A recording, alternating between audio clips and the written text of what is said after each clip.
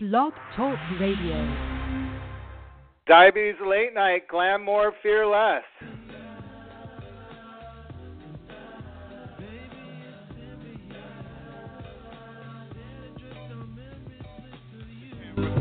A cocktail glass behind the blind of plastic plants. I found a lady with a fat diamond ring, and then you know I can't remember a damn thing. I think it's one of those deja vu things, or a dream trying to tell me something.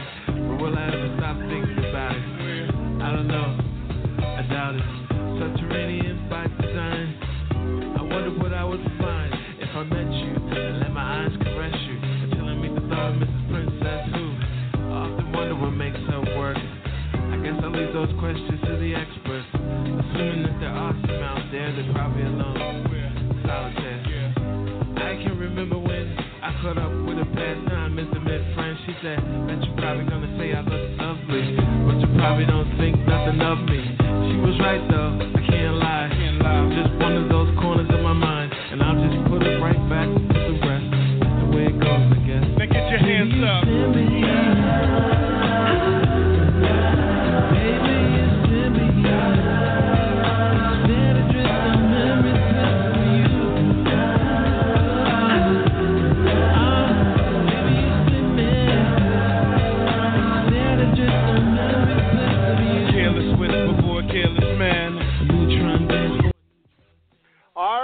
Hello, divas and dudes. Are you ready? Because I'm ready to welcome you to my annual trip to the gynecologist.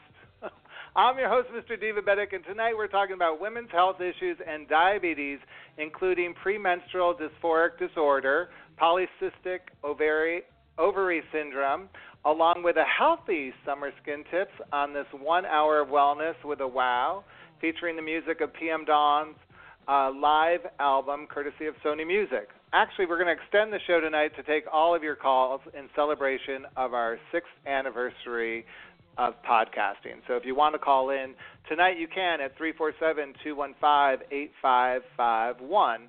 Now, the song at the top of the hour I played was PM Dawn's breakout hit, Set Adrift on Memory Bliss, which features a sample of Spandau Ballet's True. But what you probably don't know is that one of the founding members of PM Dawn, Prince B, lived with diabetes for more than 2 decades and developed various health complications. He suffered multiple strokes, a lower leg amputation, and renal kidney disease before dying this past June at the age of 46. The goal of this podcast, as well as our over 100 free podcasts, is to help you improve your attitude about living well with diabetes so you can keep your house a home by learning how to prevent a diabetes health-related complication from occurring. Hopefully the conversations you hear over the next hour and a half will inspire you to manage your diabetes self-care with a new attitude. Tonight's guests include Dr. Andrea Chisholm, Peak 10 Skincare founder Connie Elder, We Are Diabetes founder Asha Brown, and Laura from our Divabetic Facebook community. Plus, one of our lucky listeners tonight might be an instant winner when we play our newest game at the midway point of this show. Before we get things started, let's take a minute and donate to Divabetic at divabetic.org. Your tax-deductible contributions are greatly appreciated. We're going to hear another song by PM Dawn that was featured on the Boomerang soundtrack from 1992. It's been 16 weeks on the Billboard Hot 100. Here's I Would Die Without You from PM Dawn, courtesy of...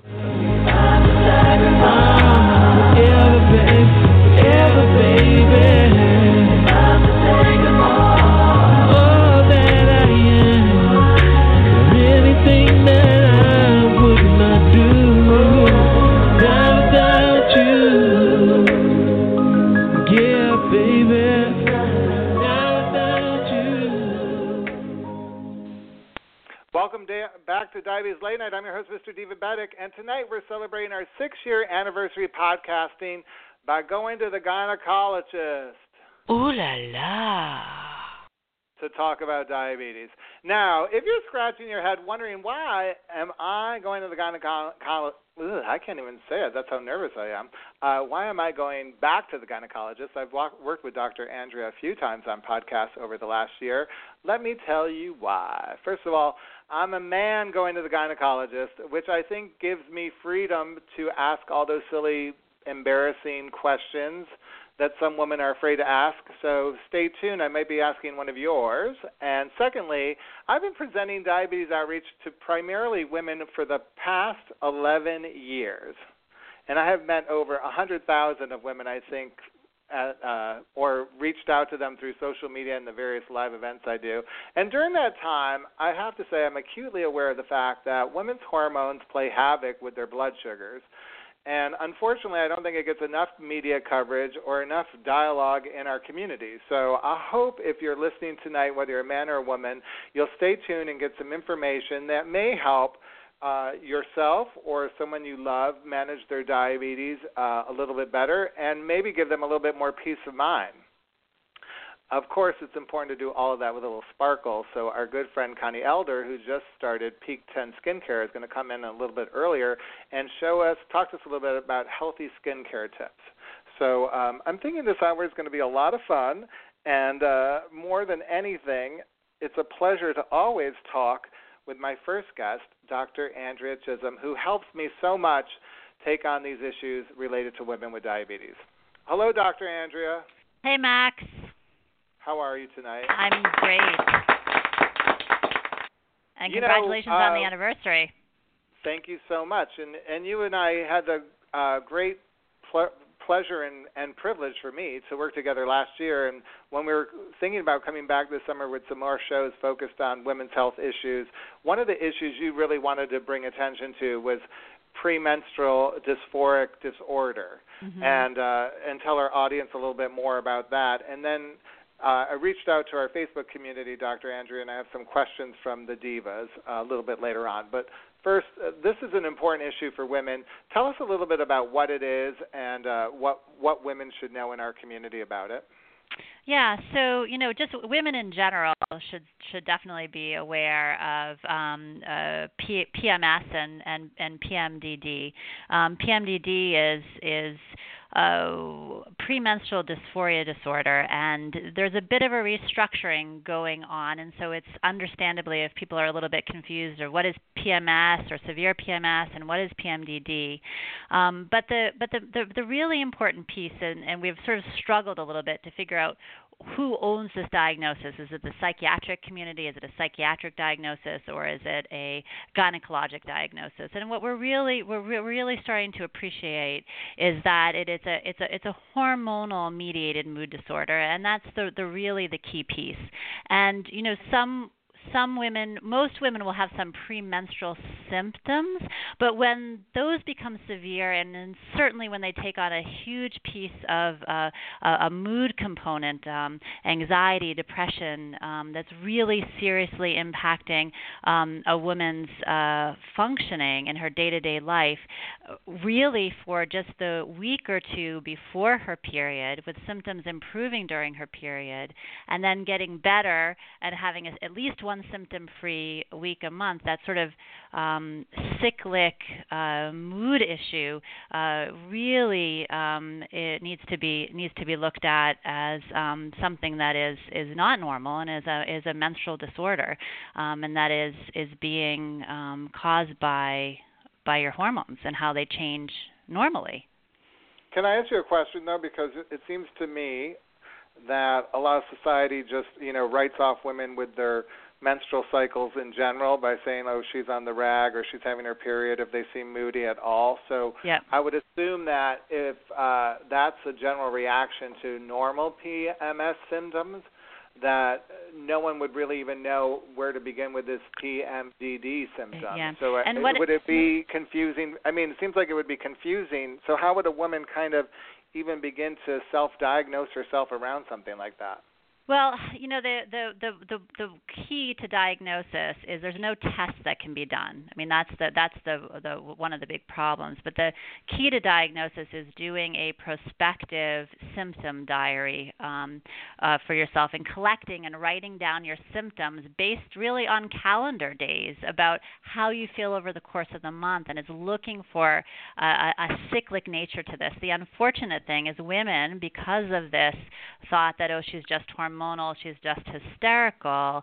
Because of that stereotype, or also just in general, not really, physicians unfortunately not really listening to patients well. A lot of women get misdiagnosed with mood disorders, and unfortunately get started on some really strong medications that are typically used for people who have bipolar disorder. So women end up getting tremendously over-medicated and misdiagnosed, and it's really unfortunate because the approaches to management are very difficult, and I feel for women because it is hard to find physicians sometimes that are really willing to listen to their symptoms. So women do have to advocate for themselves.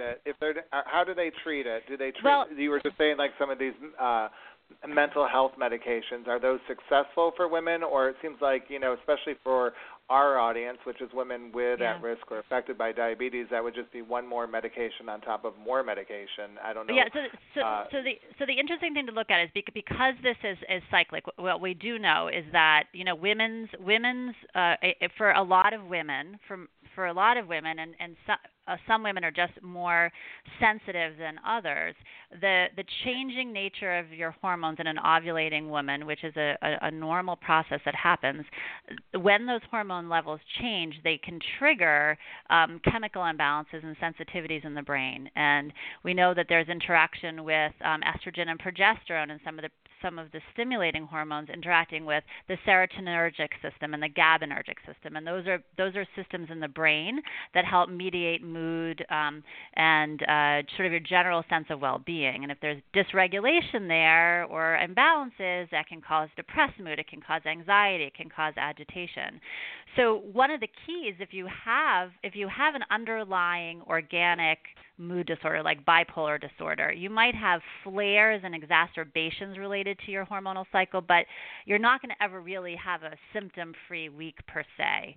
But when you have a hormonal-based mood disorder, you are going to feel well when your own hormones are balanced. So the way of treating it, sort of the first line treatment, is to work on stabilizing and not allowing for those tremendous hormonal changes to happen. That's sort of treating it at the cause. Some women will sort of treat it at the second level, which is actually treat that brain chemistry imbalance that happens. And so some people will do well on the serotonin reuptake inhibitors or the SSRIs, but definitely not the mood stabilizers. A mood stabilizer has no place in the treatment of PMDD if that patient does not have an underlying mood disorder. Okay, so let's just back up a little bit from that for a minute and talk about PMS symptoms, because I know like 85% of all women may experience PMS symptoms, but only with regard to the PMDD, I think it impacts 3 to 8% of women with that. So my first question, I talked to my mom earlier today. She never really experienced PMS. She had like mild issues with it. So as her, well, I'm her son, but if I were her daughter, is the way my mother experienced PMS passed down to me, or is it nature or is it nurture? Like, would I be able to? Would my PMS symptoms be different than my mother's and my grandmother's? Typically, I don't know if I'm not going to be able to, absolutely factually answer that question. But typically, there does tend to be some familial tendencies with how you do with your PMS. So there can be some genetic component to it. And, like I said, because of the hormonal changes, and this is what we're going to, when we start to talk a little bit more about how your menstrual cycle affects your diabetes, it's that luteal phase that is really crucial, and that's the 2 weeks after ovulation, and that's where the hormonal changes happen, where the predominant hormone at that time is progesterone, and progesterone sort of being understood as the culprit for a lot of the physical symptoms of PMS that we feel, a little bit of the water retention, the bloating, a little bit of the aches and pains, the fatigue. All of those things are caused by progesterone levels. And then, so how does your menstrual cycle affect your diabetes? Or can it affect how it? can it? I mean, it can affect it in many ways. There's a very intimate relationship between in some women between insulin and insulin-like hormone and progesterone levels, but all women with diabetes will have some challenge to their glycemic control, again, in that luteal phase of their cycle. So, you have your period, and that's actually the first day of your new cycle. Most women will typically ovulate about 2 weeks later, and then they have ovulation. At that time of ovulation, the hormones change so that there's more progesterone produced, and that's the luteal phase. And that's that's the time we all know where you can start to have some problems with acne and the bloating and the irritability and the fatigue. And then I would argue, I'm sure most of your listeners will notice that they have had some challenge with their glycemic control in that phase of their cycle. Where it may be subtle, and the evidence has shown that it's a subtle change, but there definitely is some fluctuation and some increased insulin resistance as caused by the progesterone levels. Great advice and great information. Well, coming up, we're going to be answering some of the questions our listeners had for Dr. Andrea, but first we're going to hear another cut from PM Dawn from Paper Dolls, courtesy of SONY Music. Paper Dolls. One of these days I think you will find a girl. Paper Dolls. Yeah, baby. One of these days I think you will find yourself a paper doll.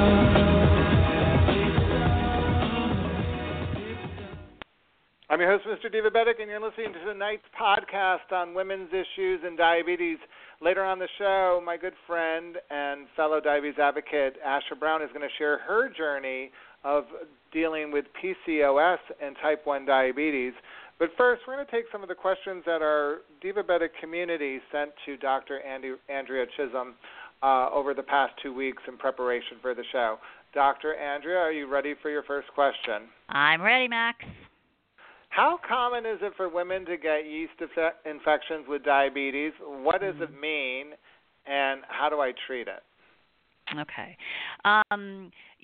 It's interesting because part of the workup, if we have a woman who comes into us with recurrent yeast infections, is to look and see if they're potentially undiagnosed diabetic.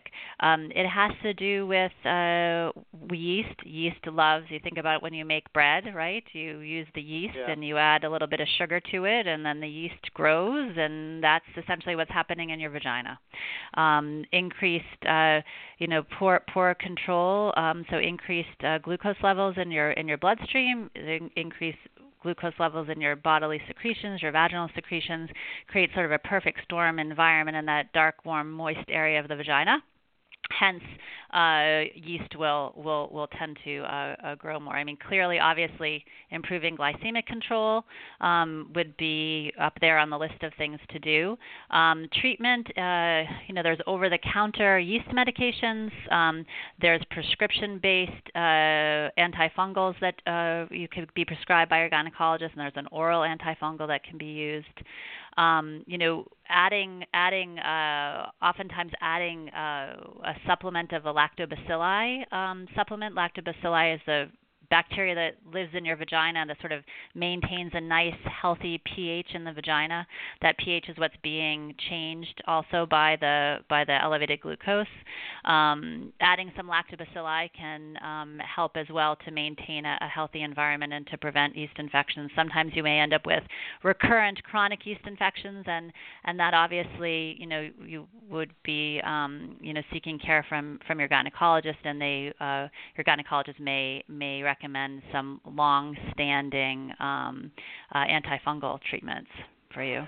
How about cranberry juice? Because it seems to me like everyone always talks about having cranberry juice, and when I look at the back of a cranberry juice cocktail, I know it's packed with sugar as well as carbohydrates. So it seems to me it would be completely the wrong thing to be having, and yet I know a lot of women do drink it as a way, as a prevention or something. So cranberry juice actually is, and I agree with you, for all of the sugar, the cranberry cocktail, I think it would be tough to probably just take an unsweetened cranberry juice. That would be a little rough. But it's the cranberry juice is for urinary tract infection prevention, not for yeast infection. And it's actually pretty interesting because the cranberry is so acidic, the acid concentrates in your urine, and decreasing the pH or increasing the acidity of your urine, actually there's many bacteria that can't live in that sort of an environment. So it actually works as almost like an antibacterial agent in your bladder. So for women with recurrent urinary tract infections, cranberry juice would be warranted, but not for recurrent vaginal yeast infections. Okay. All right. Next question. Are early menopause symptoms related to diabetes? Specifically, yes, and specifically women with type 1 diabetes. We know that women who are living with type 1 diabetes and I should say sort of excuse me if I'm misspeaking to your community, but sort of what I've sort of been trained as a juvenile, so the younger onset type 1 diabetes, so insulin-dependent pancreatic cell destruction diabetes. Those women, because that is thought to be a more of an autoimmune picture, we do see those women actually often have later first periods and earlier progression to menopause. And how early are we talking?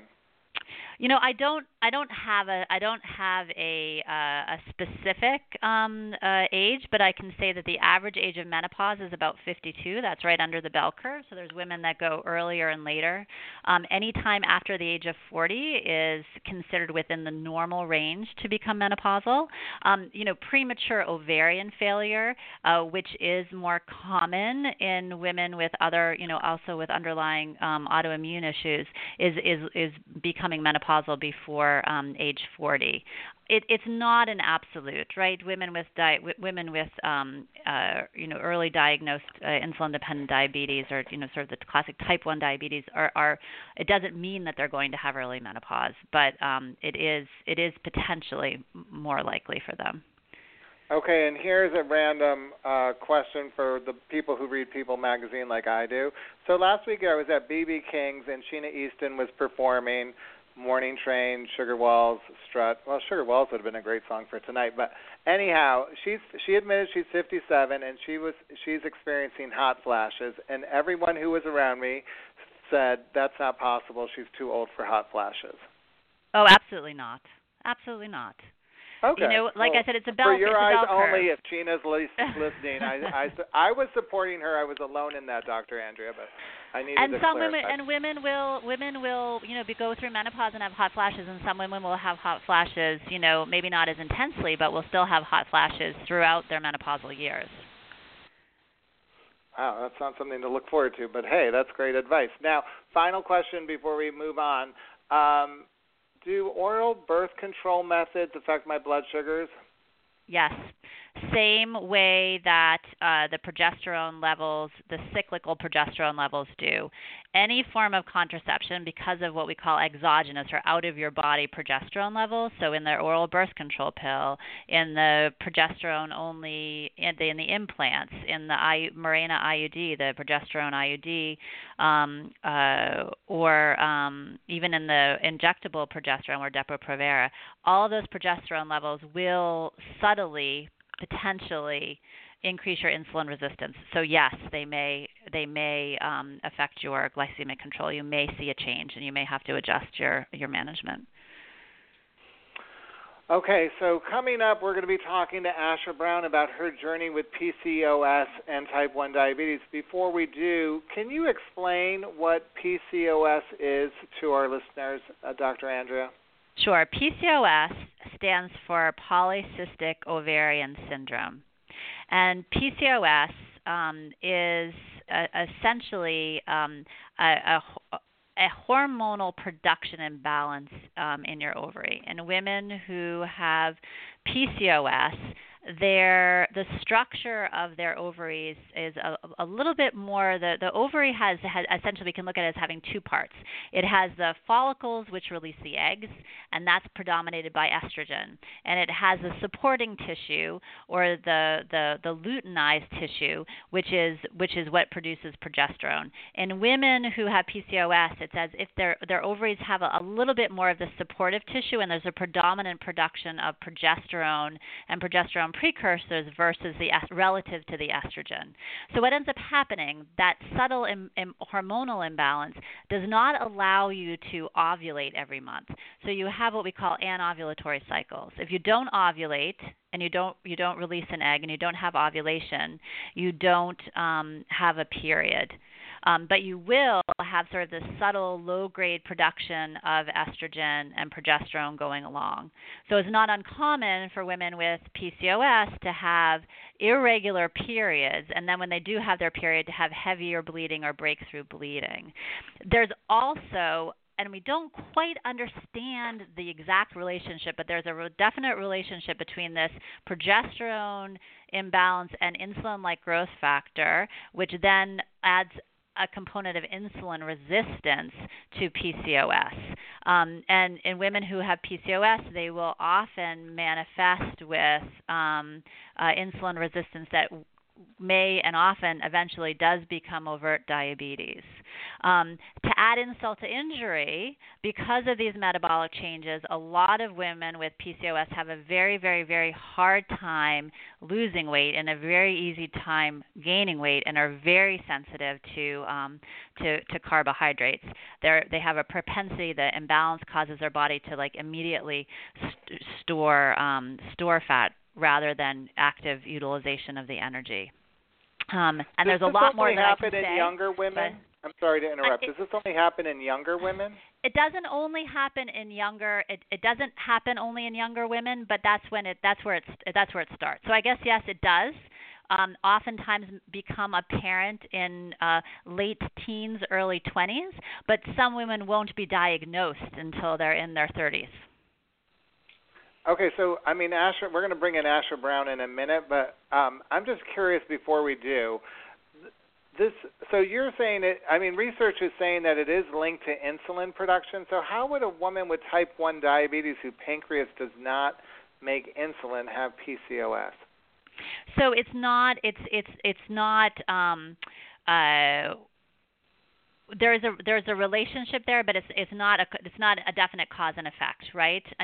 If she in a woman, so like in Asher's case, if she has type 1 diabetes, she certainly can still have the progesterone imbalance in her ovaries. That doesn't necessarily mean that she then and then she can have the underlying, potentially have the metabolic insulin resistance as well. They're not mutually exclusive. It's okay. PCOS is an ovarian issue that then influences glycemic control. Well, she's got a fascinating story, so we're going to hear about that. I'm sure. I can't wait to hear her story. I know. Well, guess what? First, we're going to have to play. I know Asha's probably chomping, ready to get on the show, but Asha, we're going to play another song by Prince B. He suffered unfortunately, a massive stroke in 2005 that left him paralyzed on the left side of his body.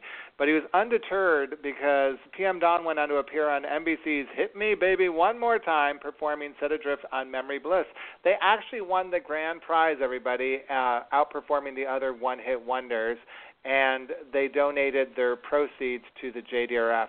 Here's another song from PM Dawn's greatest hits, courtesy of SONY Music. Whatever it is I do, I try to think about you. I have a love for you, but nothing hides. Baby, whatever it is I do, I'm always thinking of you. I hope you look at me through patience.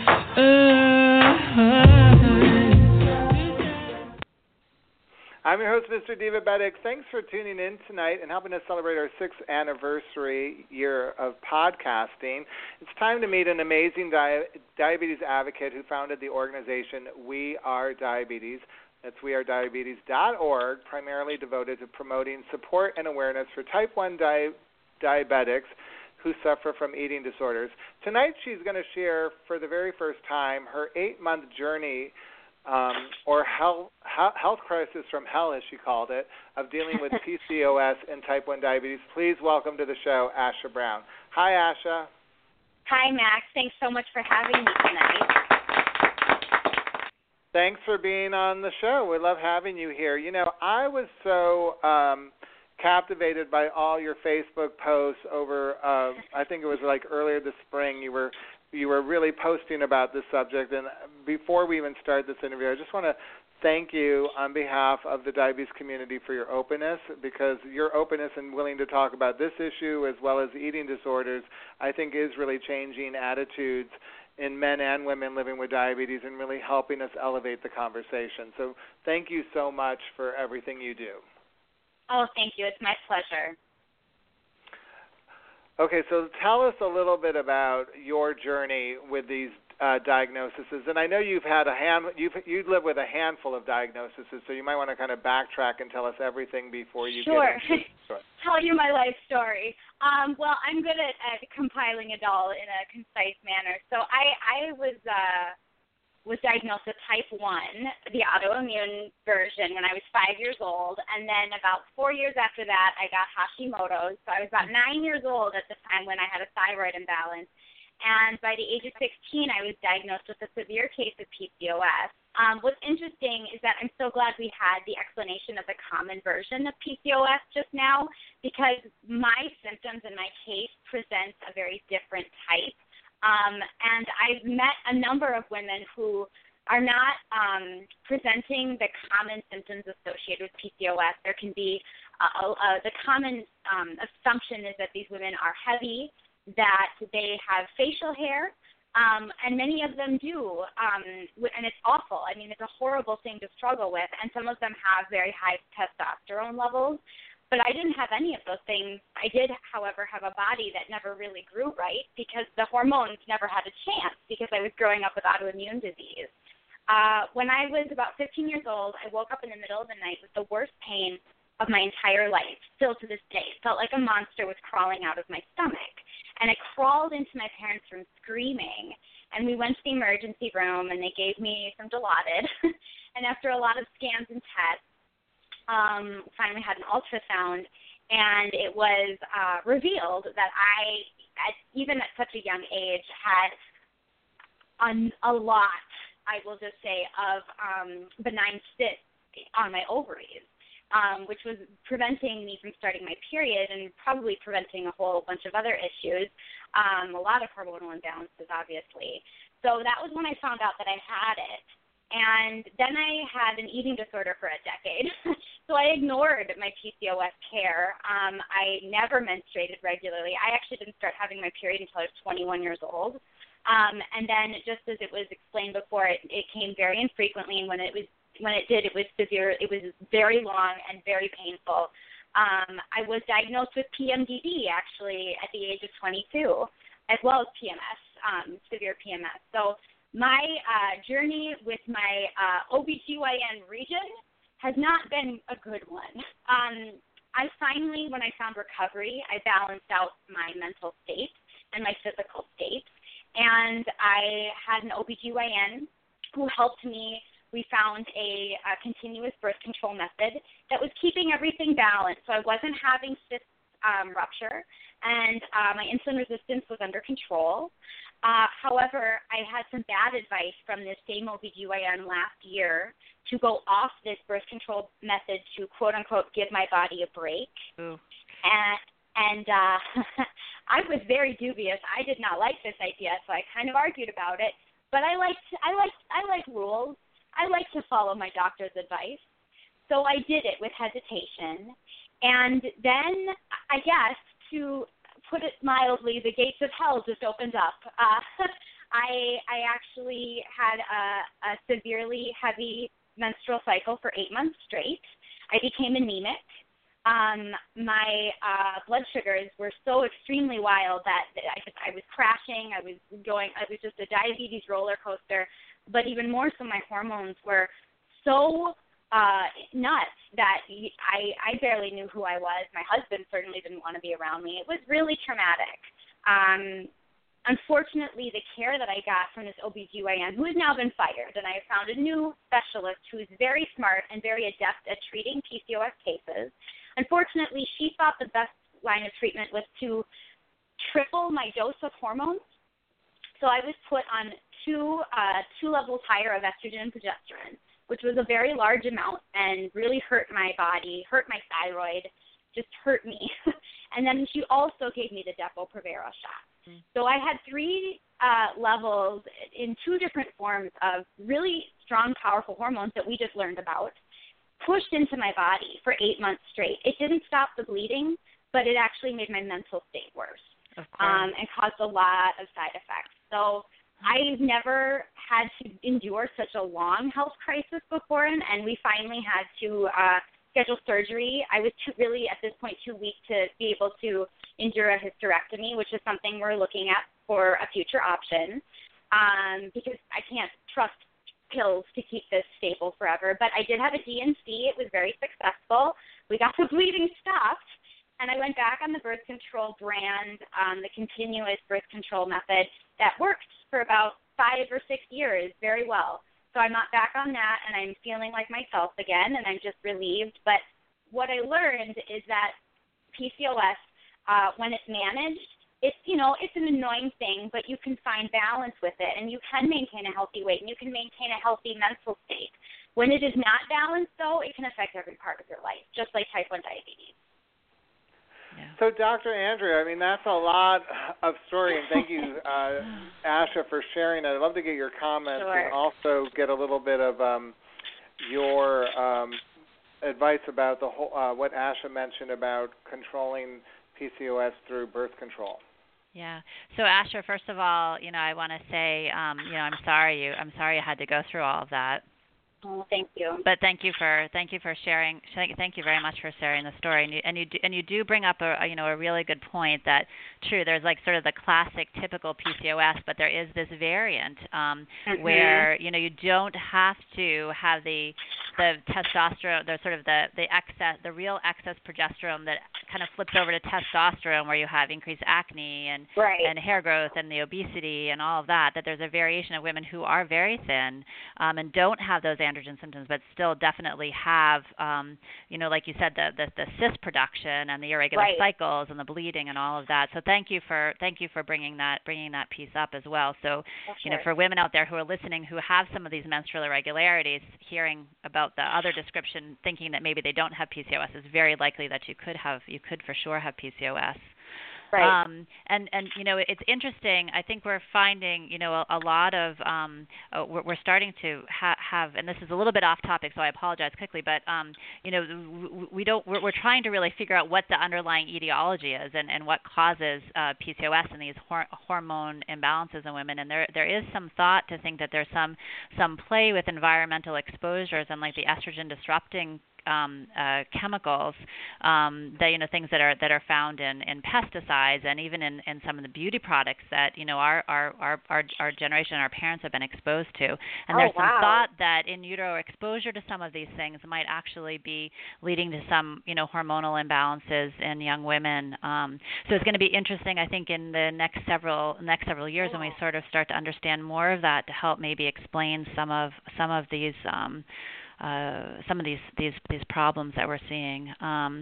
But yeah, I mean, typically the management of PCOS is to start you on an oral contraceptive, and I'm horrified actually that your GYN recommended a break for you, because there really is no reason. They were horrified. There really is no reason, and there really is no reason to take a break from oral contraceptive use, even if you're just using it for contraceptive reasons, because the duration of use doesn't cause any problems for you. So, and certainly if you're on it for PCOS, it's really important to stay on it. But the way the oral contraceptive works is that it's protective on the one hand, because it suppresses the cyst production and keeps the lining of the uterus thin, so there's not this great buildup. So it's protective for the uterus and protective for the ovaries. And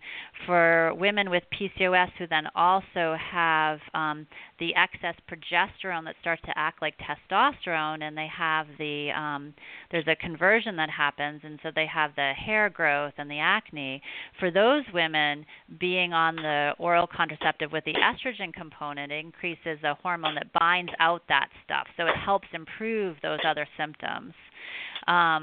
But it's essential because women who have PCOS are at an increased risk because of the anovulation for developing uterine cancer and ovarian cancer in their lifetime.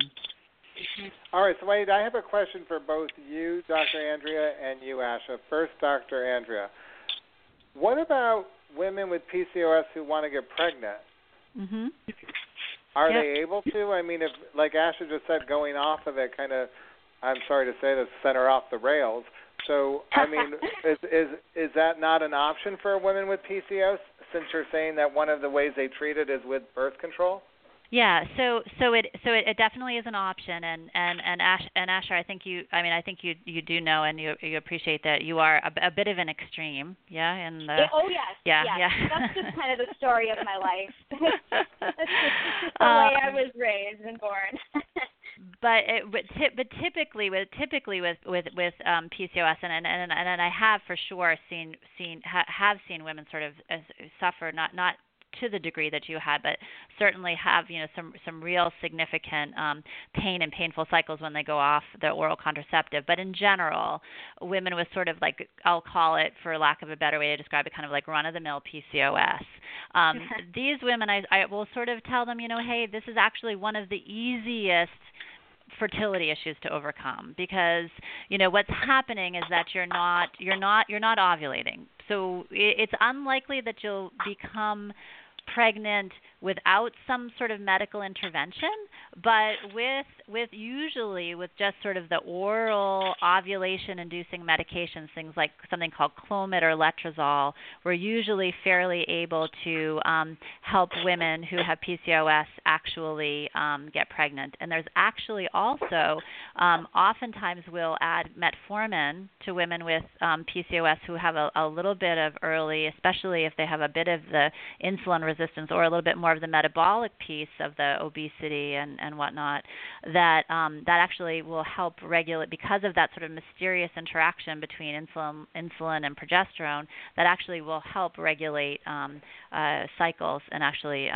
improve their ovulation status and ability to get pregnant. Great. All right. So, Asha, I have a question for you, but before I ask you the question, I just want to tell our callers, you're welcome to call in at 347-215-8551. You could ask We Are Diabetes founder Asha Brown a question, or Dr. Andrea, who's our guest tonight, along with our skin care expert Connie Elder, who's coming up. Plus, the woman behind the well-armed diabetic checklist will be playing our game. Laria will be on. So you could ask any of these fabulous women or myself a question tonight at 347-215-8551. My pink phone's ringing. Asha, it's actually a call from me for you. You heard me at the top of the hour talking a little bit about how society deals with women when they're quote-unquote on the rag. So I know from reading your posts on Facebook that you have a very understanding, wonderful husband. I'm just wondering, how did people react to some of the experience you were going through? Like, did you find that people were comforting, or did you think people were blowing you off? Did people think it was just all in your head? You know, what was the overall reaction to some of the struggle you were going through?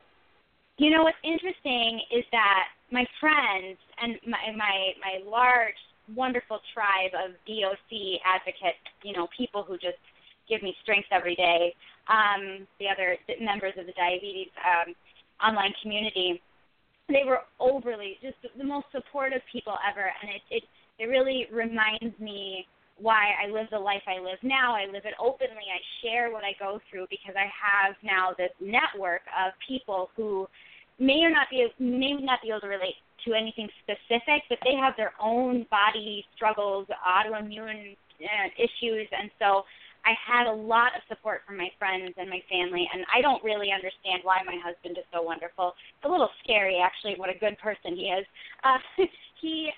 Obviously, he got frustrated, and there were extra fights in the last 8 or 9 months, but he was so patient, and he did reading, too, and he came with me to all of my OBGYN appointments, and he saw the dismissal that I received initially from my OBGYN that I had been seeing for a while, and I no longer see her. She's been fired. So he was able to observe the dismissal of my symptoms that I missed probably about 2 months total of work. In the first 8 months, I couldn't drive on some mornings. I just couldn't lift my legs. I was so weak. And sometimes my blood sugars were crashing so low, we just didn't know what to do. So the fact that nothing was addressed quickly, and then when it was addressed, it was just drugs versus talking about other less options that don't affect my other chronic conditions so severely. He saw it, and so unfortunately, the dismissal and the poor reactions came from the medical community for the most part, and the positive support and reactions came from the people who know me best. Well, that's interesting because, Dr. Andrea, I saw that the Atlantic website posted an article by Rob Fraser, this reporter who posted an article about how doctors take women's pain less seriously than men's pain. Mm-hmm. And so apparently it's called the Yentl syndrome, where most doctors were generalizing, minimize, mock, or coax women into silence who are suffering pain. And there was even a survey nationwide that men wait an average of 49 minutes before receiving acute abdominal pain help, and women have to wait an average of 65 minutes for the same treatment. Any thoughts on that? That's just, that I have I'm speechless comments. I mean, I hate to sort of, I hate to hear that, but it's definitely, I mean, it's definitely a reality, and I really hate to hear that my fellow gynecologists are dismissive. No, I could understand that. I always appreciate your honesty, and I always appreciate that I could bring information like that to you, because I think you are definitely a friendly healthcare provider, and unfortunately that's an exception, but fortunately for all of us, you're in our community, and we appreciate that. So we're going to lighten the mood in a minute and play some games and meet our next two guests. So let's take a minute, think about what I just said, and we'll hear another song by PM Dawn, courtesy of Sony Music. Dry your tears, baby.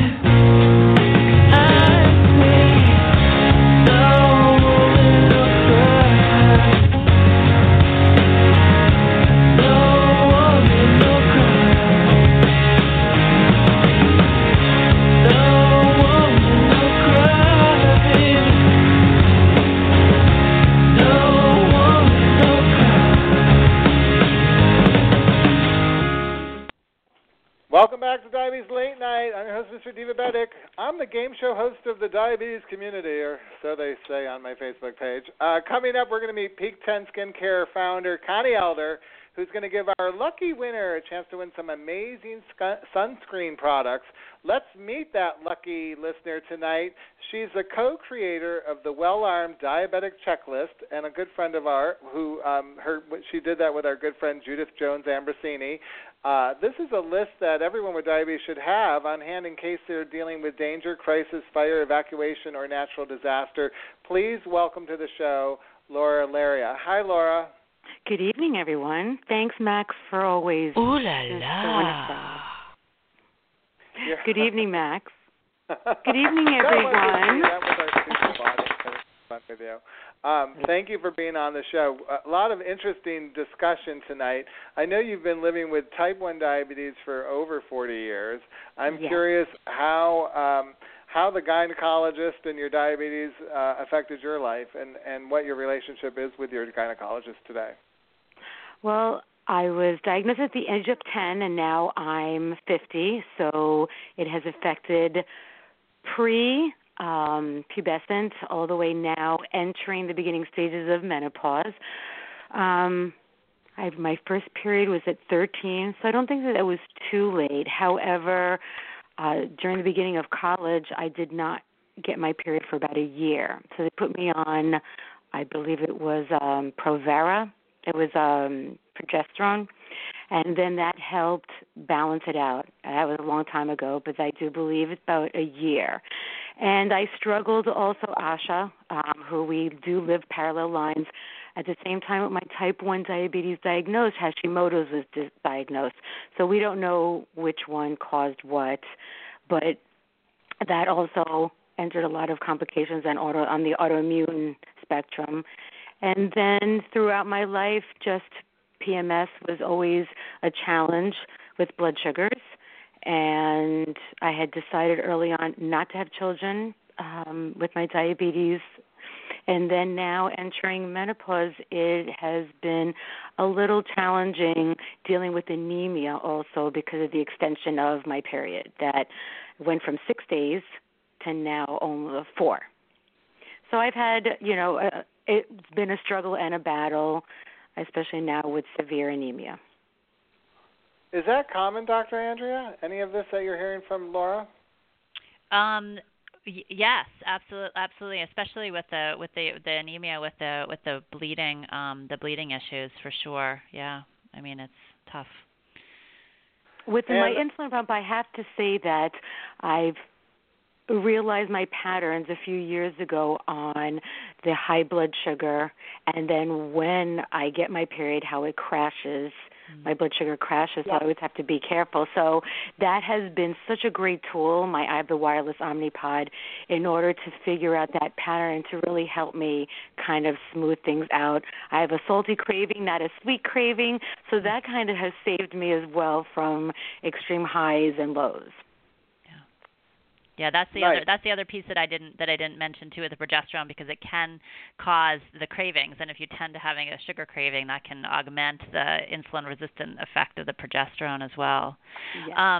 You might, as you're going into the menopausal transition, you might start to notice a lack of cyclicness with that. Yes, you could sort of get to a run where you're going to be going not so much in that cyclic pattern and have a little bit more of a sustained effect of the progesterone. So you might notice that you are challenged a little bit with your insulin, your glycemic control. I don't know if you've noticed that or not. Yeah. I think it's replaced it with now migraines. Oh yeah. Oh no. So yes, and actually interesting that you spoke about, innate, generational. My mom and my maternal grandmother both had menopause early in their 40s, so I've surpassed that, and I have no clue why, especially having diabetes, which always affects everything, and, now it's stretched another decade. Yeah. Wow. Well, thank you so much for sharing your story as well. This is quite a show tonight. I hope people who want to ask anyone a question call into 347-215-8551. We'll be taking your questions. But right now, It's my 6th anniversary of podcasting. And I want to play some games, so I'm going to bring in my final guest of the evening. She's a friend of mine. She's helped us out so many times at Divabetic. She's been a part of our community. She helps me glam more fearless. She's a skincare expert. She was a QVC on-air spokesperson. She's the ambassador of Caring, Daring, and Sharing. Please welcome Peak 10 Skincare founder, Connie Elder. Hi, Connie. Hey, Max. How are you? It's great to be here tonight. Thanks for being on the show. You know, this is a really wonderful podcast with a lot of conversation, and you're going to help add some sparkle to that.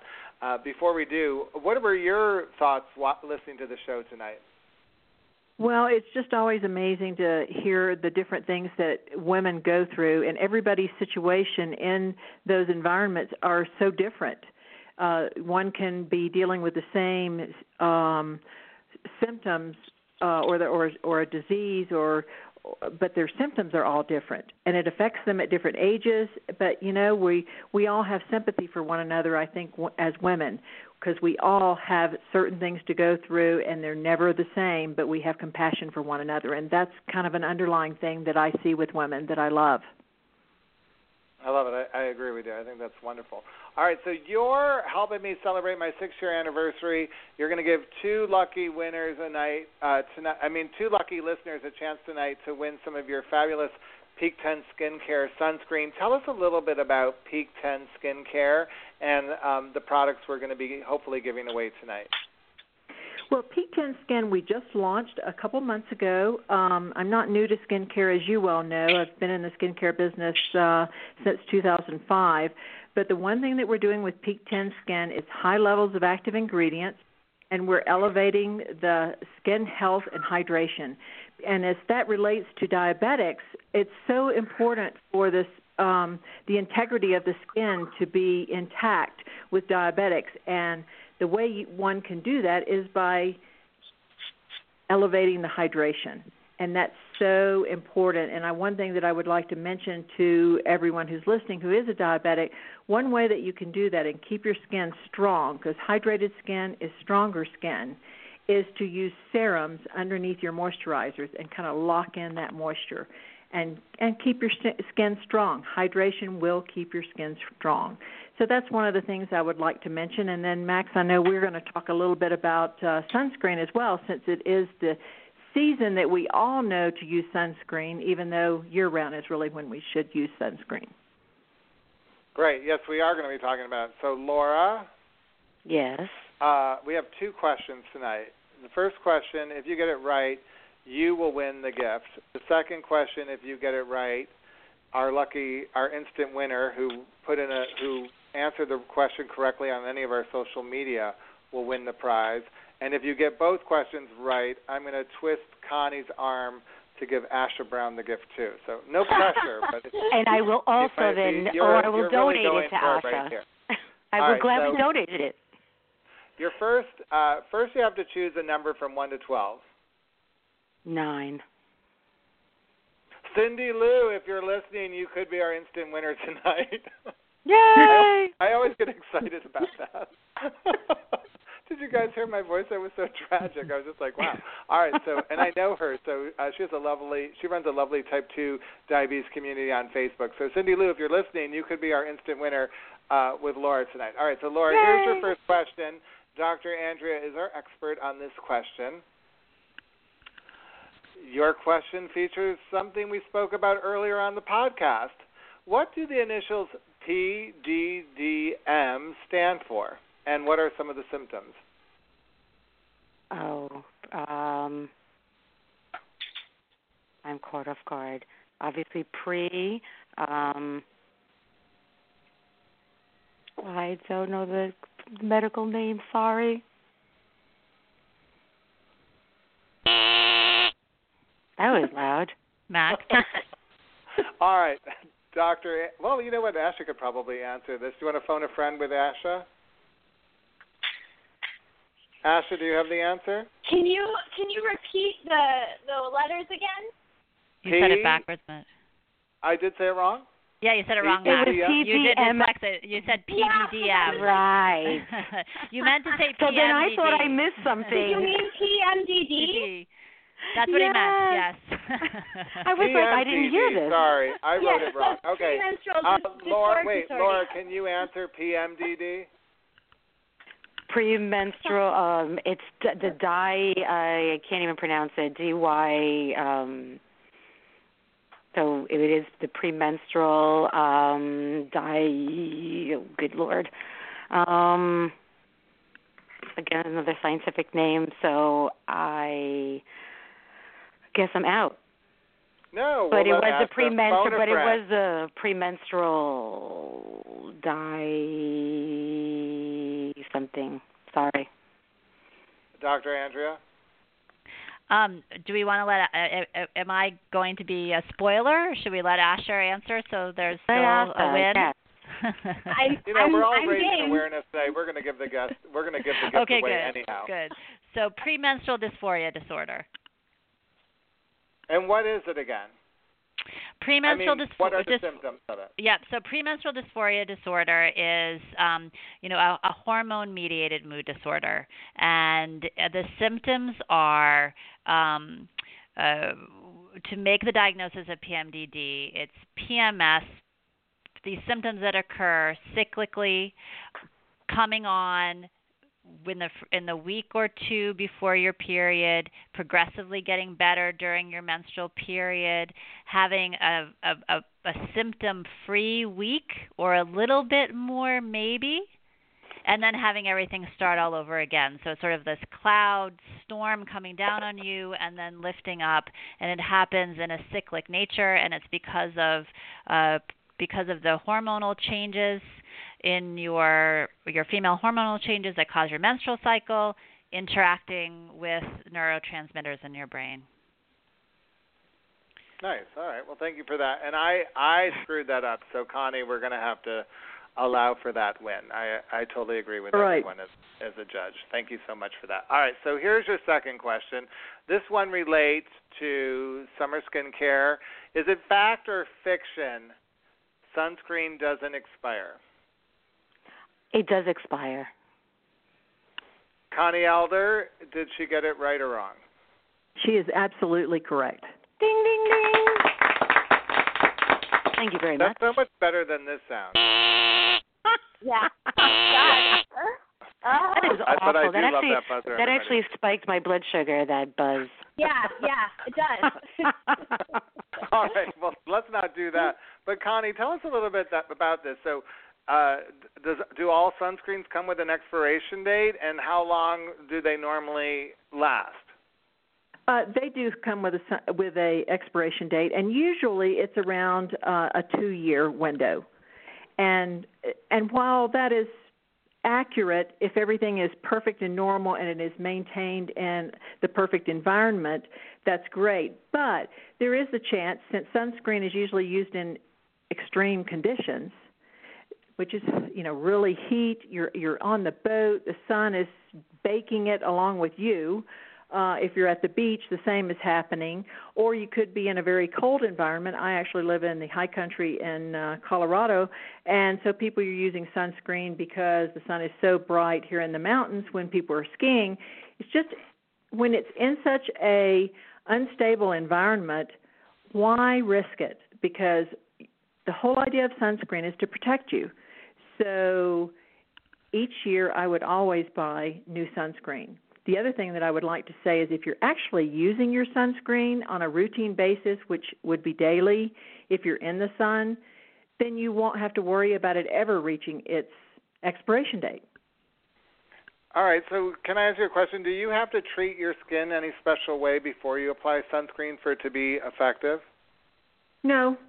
The main thing that you're going to want to do, truthfully, putting your sunscreen on is going to be last after you are putting on your other hydrating products, your skincare products. You may layer makeup on top of it, and many of us use foundations and things that have sunscreens in them as well, so you're actually layering the sunscreens. We actually have the one that we're giving away today is a non-aerosol spray, which is great because you can keep it in your purse and reapply it because it's a very fine mist on top of your makeup. Let's say today you're sitting outside, at a lunch, and you end up running into another friend and you stay another hour and you're sitting out in the sun and you didn't anticipate doing that. You can pull this out of your purse, mist it on over your makeup. So those are things that we need to really pay attention to and reapply, because you can catch yourself in environments when you stay out in the sun longer than you meant to. That's smart. That's very smart. And what do the SPF numbers mean? I mean, everyone says you should have at least 15. That's what they used to say like years ago. But it seems to me now that minimum number has gotten higher and higher. Well, that's very controversial, to be honest with you. Some people think that it's overkill when you get to 50, 60, 70. It's actually about how long you can stay in the sun, but the safe thing to do is to reapply, because I think it's misleading sometimes because we think, oh, I've got 70 on, I can go all day. But were you sweating? Were you in the water?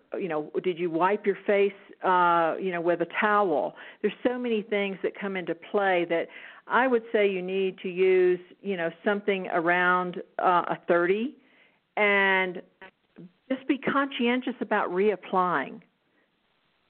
That's the main thing. And the one thing that I would like to point out is, while this is the time of year we all think about sunscreen because you're doing more outdoor activities or you're on vacation, but in reality there's routine things that we do like driving. And if you drive long distances to work, think about where your hands are when they're at the 10 and 2 on the steering wheel. The back of your hand is baking every day. So it's so nice to put on the little, mist, the spray, or keep a small sunscreen in your car. And the other part of your body that we all neglect is our neck, and that is getting sun exposure through your car windshield all the time as well. So most of us use sunscreen on our face, and we use all these wonderful creams on our face for anti-aging, but we forget about protecting our neck and our hands from the sun. So anti-aging is a great reason to use it, or just slowing down the aging process or the symptoms of that. But in reality, it's about skin cancer. It's about protecting ourselves, and we forget about the backs of our hands and our necks. No, great advice. And we should tell everyone that they could all be lucky winners because you're giving us a special discount on Peak 10 skincare for the Divabetic community. Tell everyone a little bit about that. Yes, we really support anyone who has a health issue that they have to deal with all the time. So what we want to do is be able to give you a discount that makes it be more affordable for you to have great products to protect yourself, to keep your skin integrity in place by hydrating it, and then in the sunscreen area just to keep yourself protected. And so we are offering 30% off. It's not for a limited time. It's ongoing. And it's Divabetic, Divabetic, all lowercase and together. If you use that coupon code on our website, you'll get 30% off. I love it. All right, so Liz, it's our 6th anniversary podcast. We have an extra 15 minutes on the show. When we come back after we listen to this PM Dawn song, compliments of SONY Music, I'm going to put all 4 women in the hot seat and ask them a burning question I have for them. Get ready.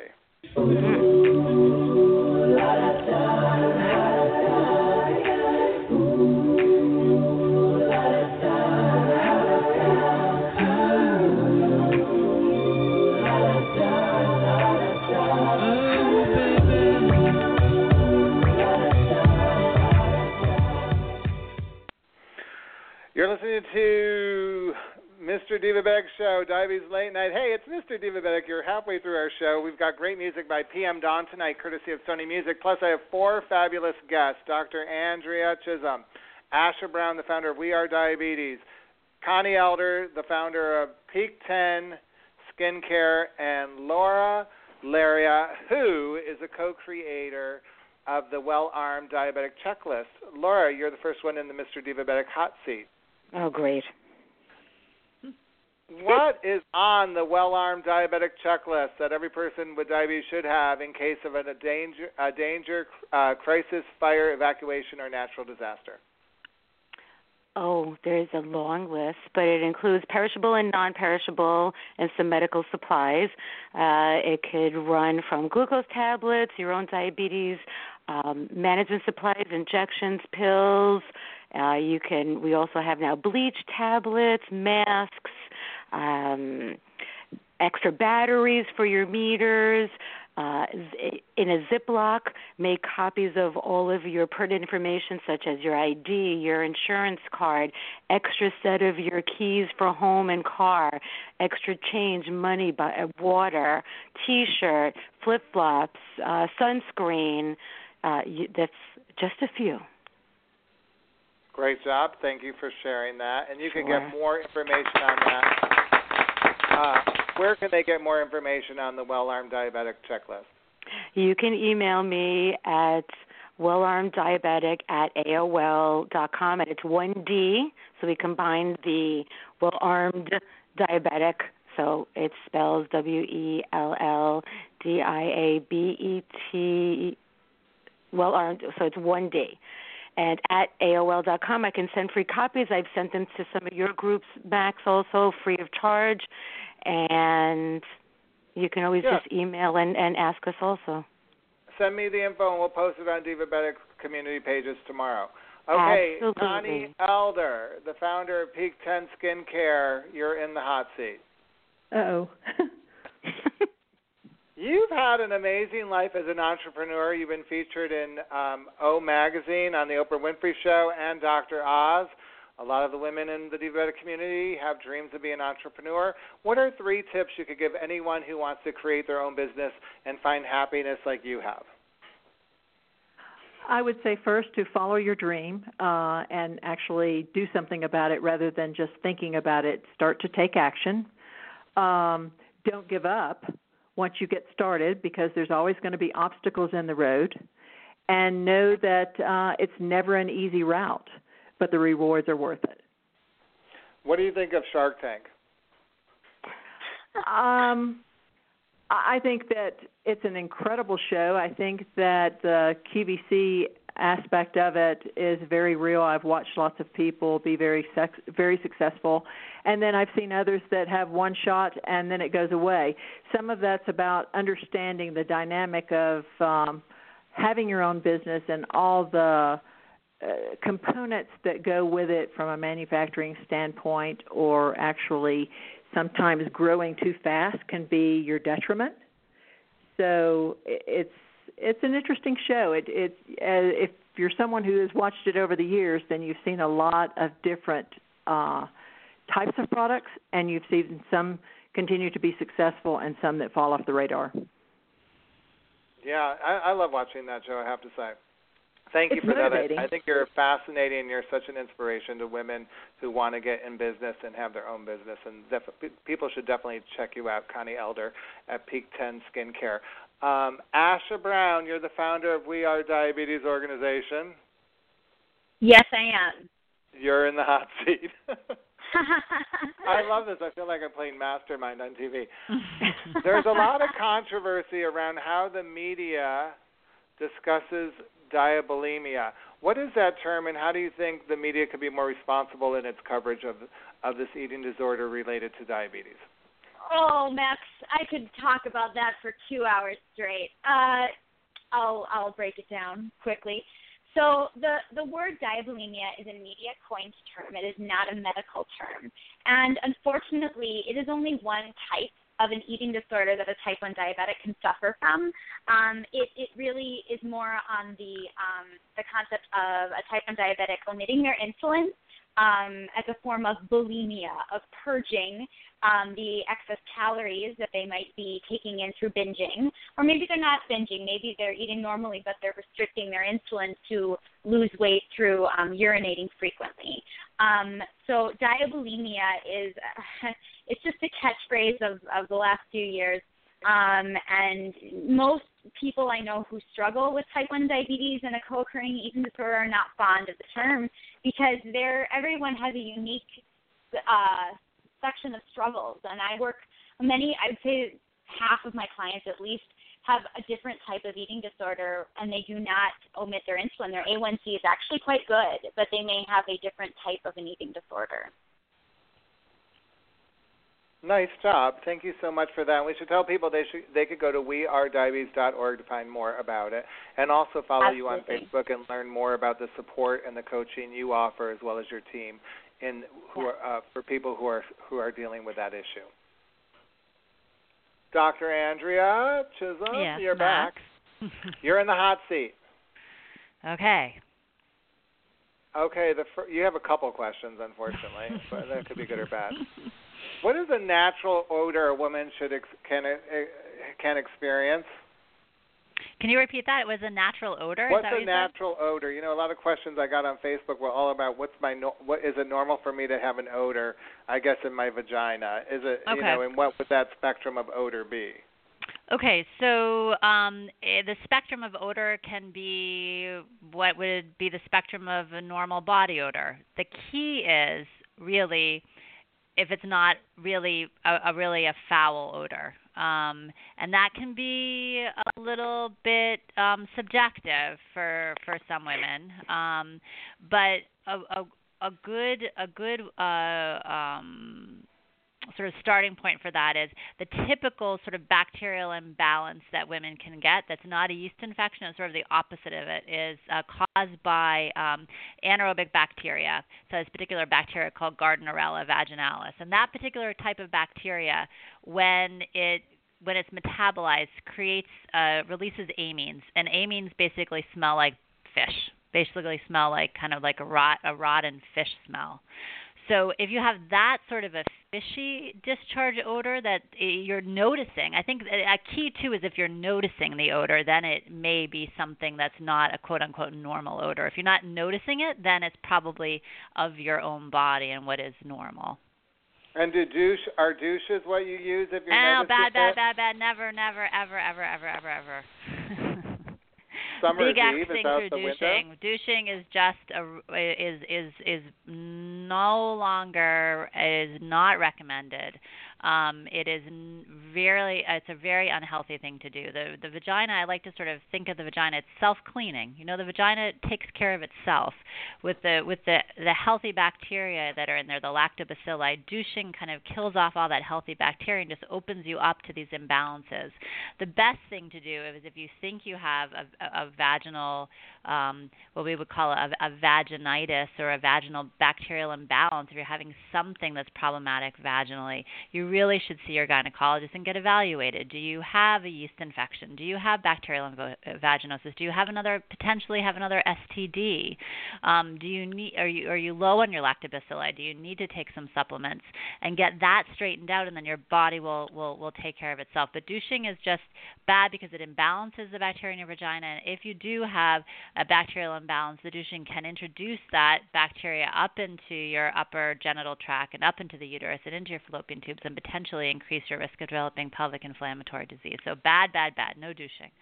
Well, and that was good advice, that you shouldn't be embarrassed about that. You should be willing to go to your gynecologist and talk about that, because I do think that odor, most people would be a little bit embarrassed about it, and I really appreciate your answer tonight. And I hope people who are listening hear how friendly you are and know that they could go to their gynecologist with questions like that and get answers. So your final question, Dr. Andrea, we're looking at the pages of People magazine. Gwyneth Paltrow had her vagina steamed. What is that, and why would we choose to do it? She had her vagina. What did she have done? She had her vagina steamed? Steam cleaned, I think, like I would have my carpets, I guess. I don't know. She said she had a vagina steaming. I meant to learn what that was. Has anyone ever come in and requested? I read something about this. I remember. Go ahead. Yeah, no. Go ahead.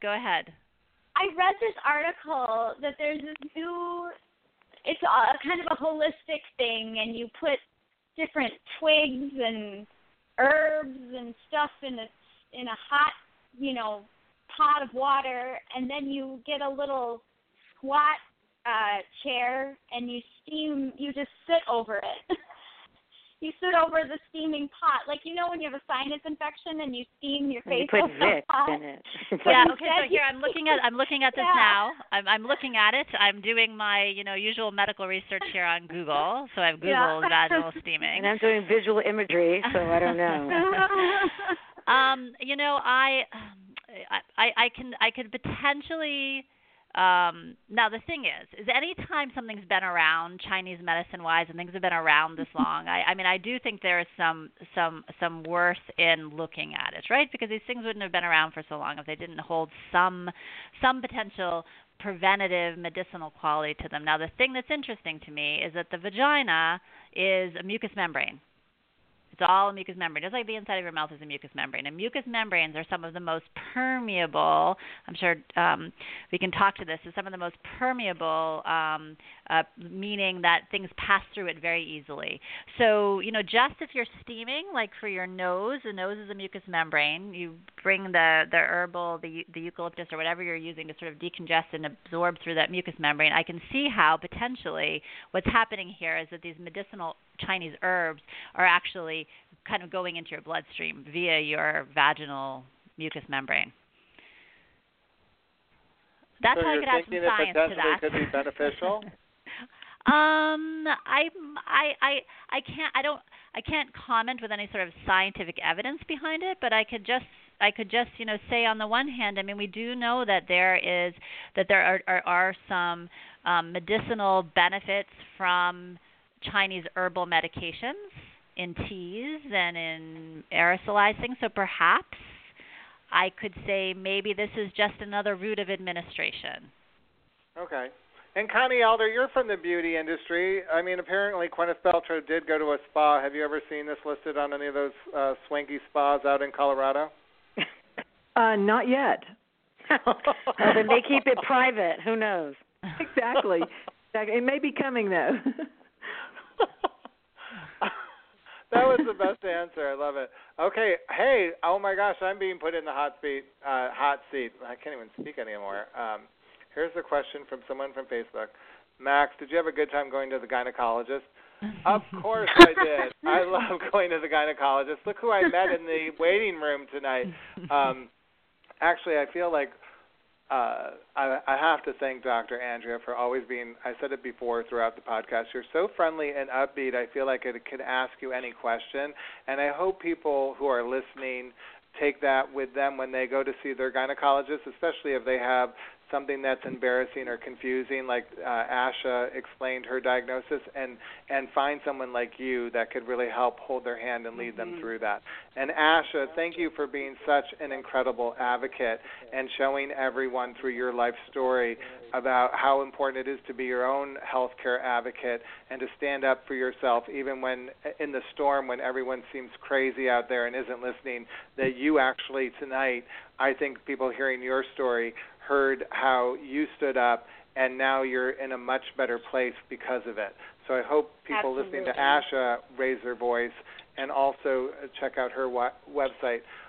Laura, I have to thank you because you kind of succinctly told the story of my period through living with diabetes, and as long as I've done Divabetic, this whole issue around menstruation and diabetes and menopause and diabetes and everything else has so many women confused. They don't have any information on it. They don't know who to talk about it.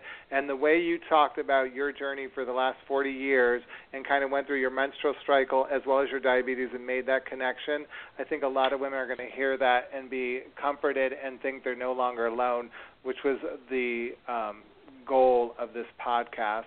And Connie Elder, I just thank you for always helping me glam more fearless and making it fun to go to the gynecologist and giving great products and services to our community. And also, on a side note, thank you so much for raising awareness around domestic violence for women and men. I just appreciate that so much because that's another subject that's close to my heart. So all the thank yous to all my guests, and of course I want to thank my listeners tonight for tuning in. Please subscribe to the Divabetic e-newsletter at divabetic.org. Visit Divabetic's Facebook pages because we're going to be posting the Well-Armed Diabetic Checklist. And check out my videos on Mr. Divabetic's YouTube channel. I'm actually going to be putting on the fruit suit and going to a couple outdoor what are they called? I can't even think of the word. Farm markets later this summer. And join us next month for Diabetes Late Night in August. We're going to be talking about anger issues related to diabetes. That's Tuesday, August 9th. Until then, remember, every dude and every diva has an entourage, and I'm so glad to be part of yours. Let's get happy and stay healthy together. We're going to close this podcast by playing that big hit by PM Dawn one more time, and hopefully when you hear it, you'll take a minute to keep your house a home and protect your family from a diabetes health-related complication.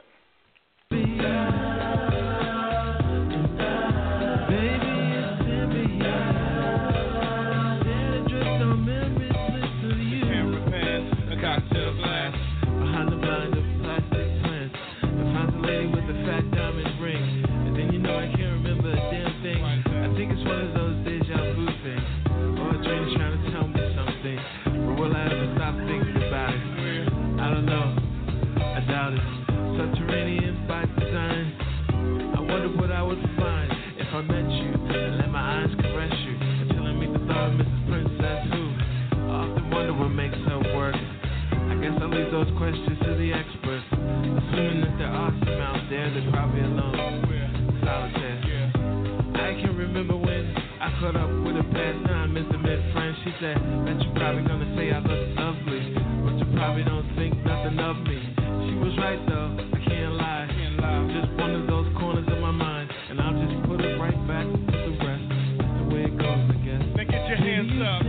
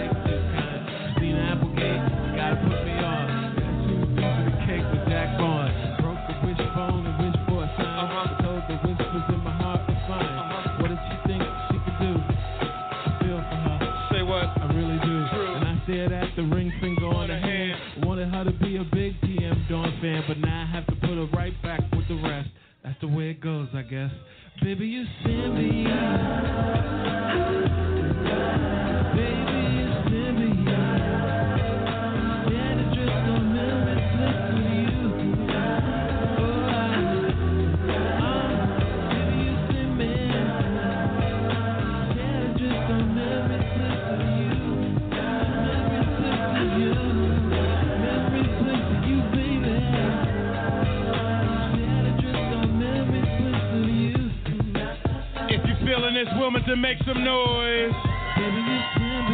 Yeah. Say go, Bliss boys, go, Bliss boys, go. Say go, Bliss boys, go, Bliss boys, go.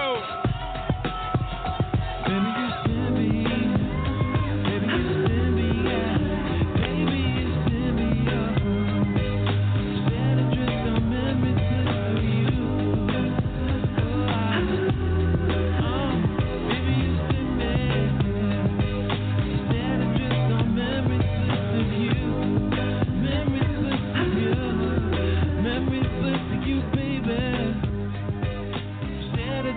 Memories close to you.